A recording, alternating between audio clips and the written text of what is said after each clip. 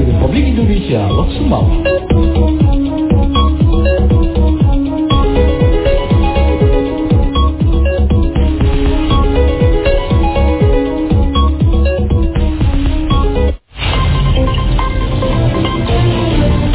Pukul 6 waktu Indonesia Barat dari Lok Sumawi, Aceh Utara, Radio Republik Indonesia menyampaikan berita pagi.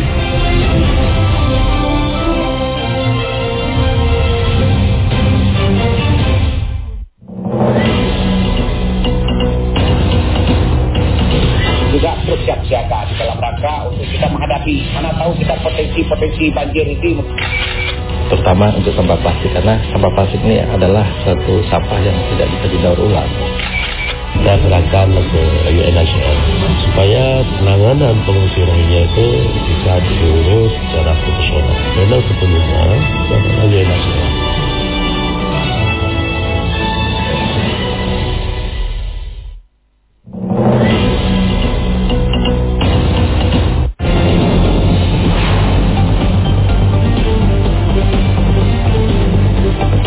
Tim redaksi RRI Lok Sumawi telah merangkum hasil liputan, diantaranya RRI Lok Sumawi gelar lomba bercerita anak dengan harapan secara virtual. Sampah plastik menjadi persoalan nelayan di laut. Bersama saya Rudi Sefadir, inilah berita selengkapnya.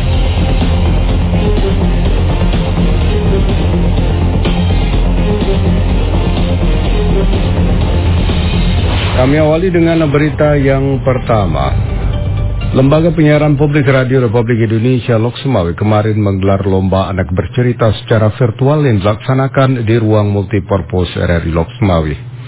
Kepala LPP RRI Lok Sumawi Dadan Sustaryana SHMSI di sela-sela membuka acara lomba tersebut mengatakan kegiatan lomba tersebut dalam rangka menyongsong Hari Radio ke-76 dikhususkan bagi generasi usia dini maksimal 11 tahun untuk mengembangkan potensi minimal bercerita.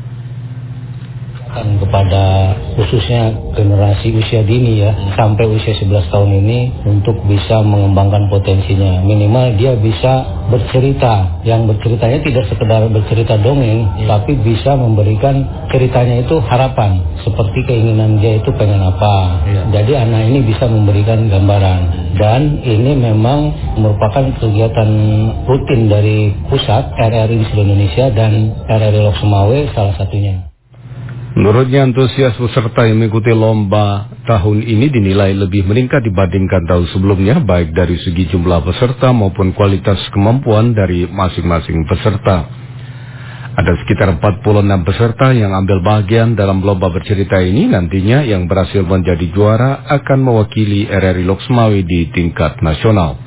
Seiring dengan kegiatan lomba tersebut, pihaknya juga berharap seluruh panitia dapat bekerja dengan baik meski dilaksanakan secara virtual.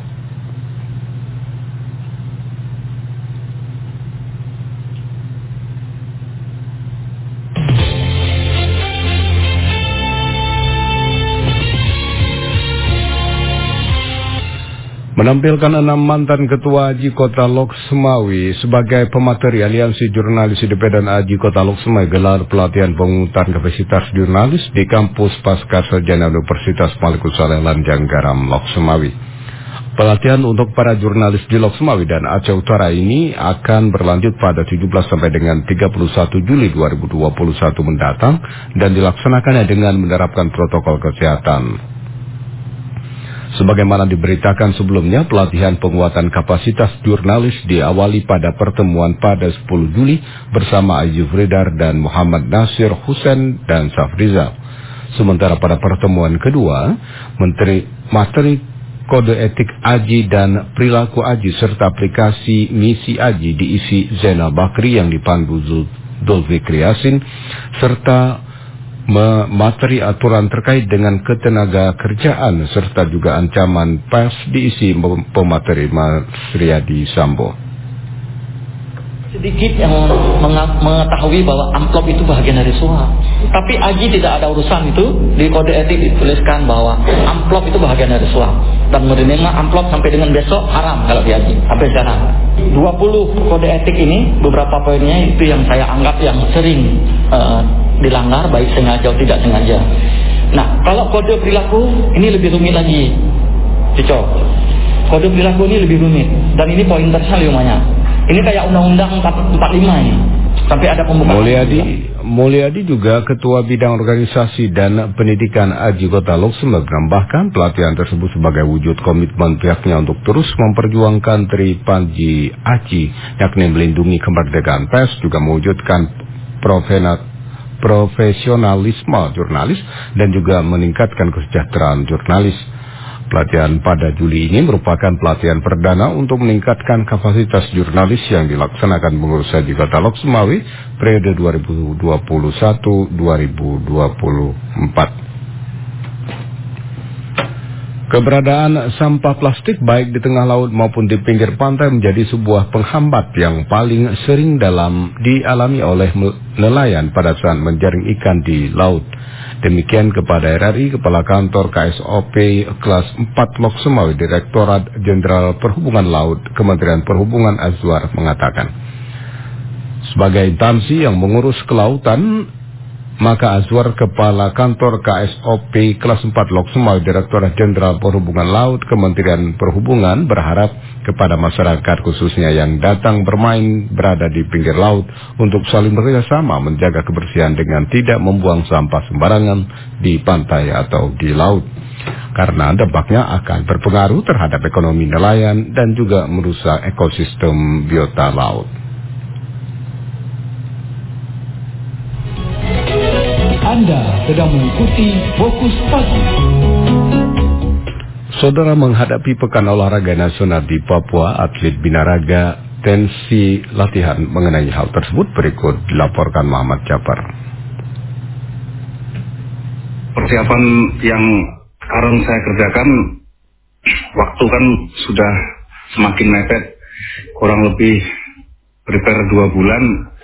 Jadi inten latihannya lebih kami naikkan dari yang kemarin-kemarin, dari pola latihan, pola makan, sama pola istirahatnya. Atlet binaraga yang lolos ke Pekan Olahraga Nasional PON Papua terus meningkatkan sesi latihan mulai dari pagi hingga malam hari sebagai persiapan menghadapi kegiatan olahraga nasional yang berlangsung 2 bulan lagi. Berdasarkan keterangan Andri, salah satu-satunya atlet binaraga Aceh yang lolos ke PON Papua tersebut, saat ini ia terus mempersiapkan diri dengan berbanyak latihan, apalagi waktunya sudah dekat.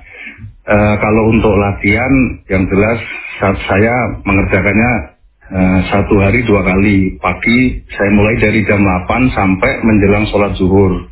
Habis sholat zuhur break, habis sholat lanjutkan lagi menu berjemur badan. Berjemur badan itu kan untuk membuang air di bawah kulit. Itu kita jemur selama 1 jam. Habis itu kita istirahat. Habis sholat asar, lanjutkan season yang kedua sampai menjelang maghrib. Habis maghrib kita lanjutkan lagi sampai sekitar jam 10 malam. Itu Bang, hari-harinya begitu sekarang. Ia berharap bisa mengharumkan nama Aceh di kancah nasional dengan membawa medali emas karena kali ini merupakan kedua kalinya mengikuti PON sehingga sudah banyak pengalaman. Selain itu menyinggung mengenai dukungan KONI Aceh untuk persiapan latihan menurut atlet binaraga ini sudah baik. Hanya saja dari segi alat olahraga yang perlu dibenahi ke depan. Demikian Muhammad Jafar melaporkan.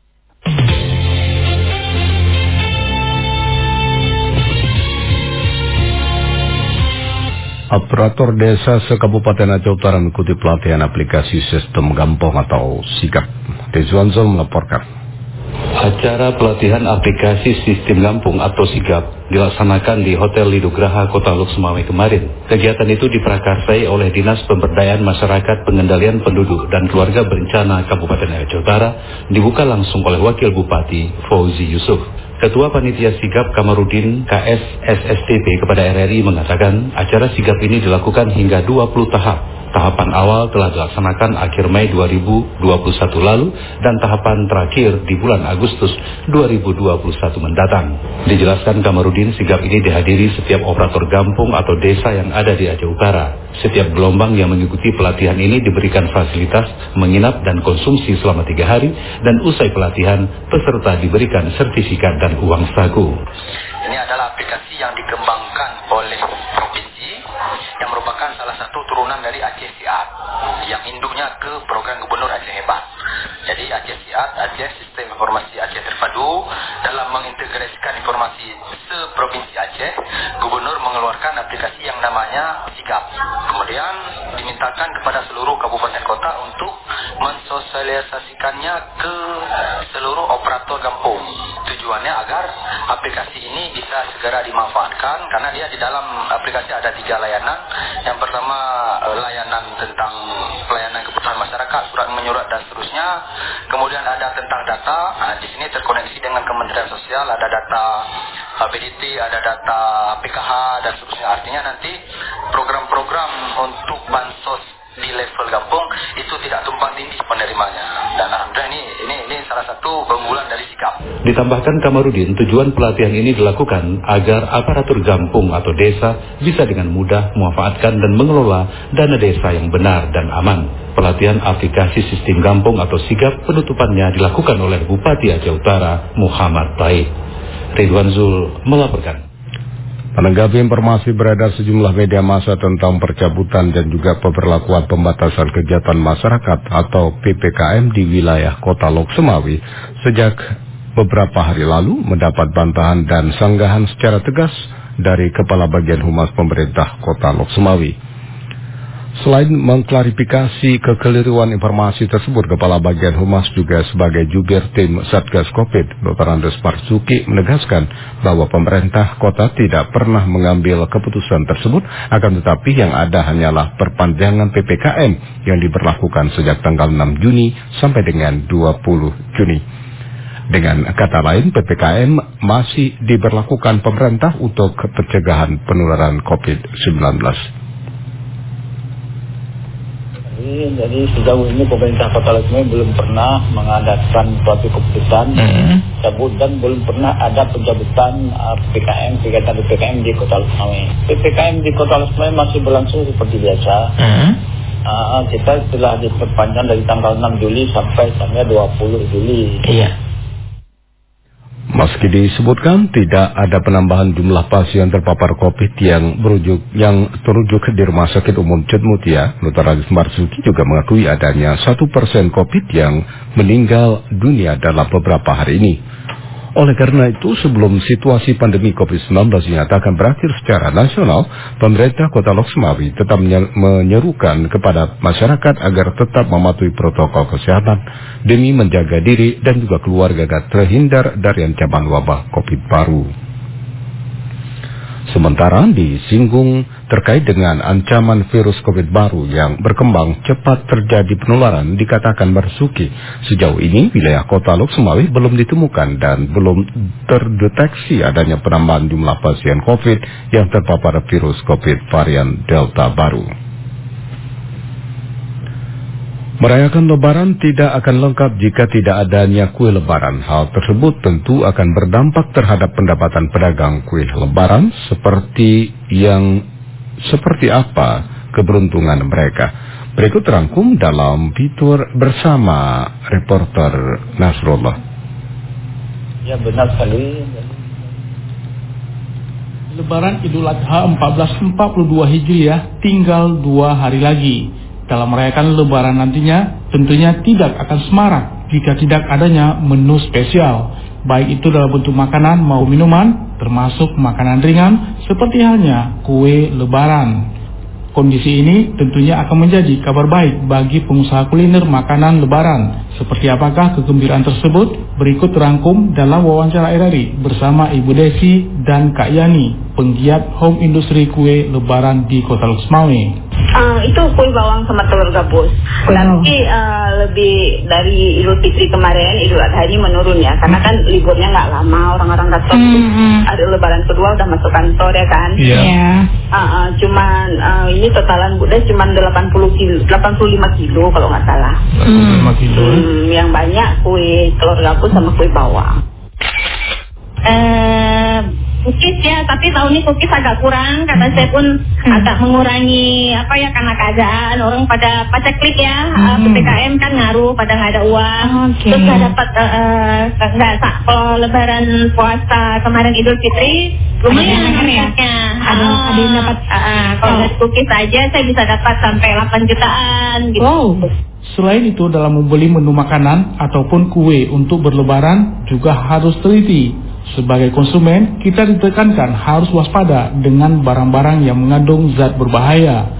Seperti yang dikatakan Ketua Lembaga Perlindungan Konsumen Muslim LPKM Kota Lok Semawe Syarial MS berikut ini. Kepada masyarakat kita himbau yang ingin berbelanja kuliner barang jadi ya, kue-kue jadi itu apakah dikemas ataupun secara curah, itu kalau bisa sedikit agak teliti, artinya bertanyalah kepada penjual ini dari mana sumbernya, di mana pembuatannya, ya kan, barangnya sudah lama atau belum. Kadang kita ragukan barang tahun lalu atau 2 tahun lalu itu dijual kembali begitu. Atau kalaupun dalam kemasan ya, itu harus dilihat produsennya siapa, alamatnya di mana, dan tanggal kadaluarsanya begitu. Artinya kalau memang ragu-ragu nggak usah dibeli begitu, daripada nanti menjadi masalah di belakang hari. Artinya masyarakat kita ini kan kalau udah merasa dirugikan dalam ini sangat jarang yang mau melakukan komplain gitu. Sementara itu, dalam memilih menu makanan dan minuman untuk berlebaran nantinya, yang terpenting adalah harus sehat bagi kesehatan tubuh, apalagi jika ada anggota keluarga yang menderita penyakit tertentu. Lantas, bagaimanakah makanan yang sehat tersebut? Berikut nasihat dari Dr. Mardiati berikut ini. Karena kan hari raya Idul Adha ini depan mata nih. Betul. Enak belum tentu sehat ya, Bu? Betul. Jadi sebenarnya tips sehatnya yang pertama adalah karena kita berhadapan dengan Idul Adha. Idul Adha itu adalah kurban, hari raya kurban. Jadi tentunya daging rumah, daging itu dominasi, mendominasi dari sajian harian. Bahkan mungkin 3 hari ke depan setelah Lebaran berturut-turut daging terus. Alhamdulillah sebenarnya itu sehat sekali.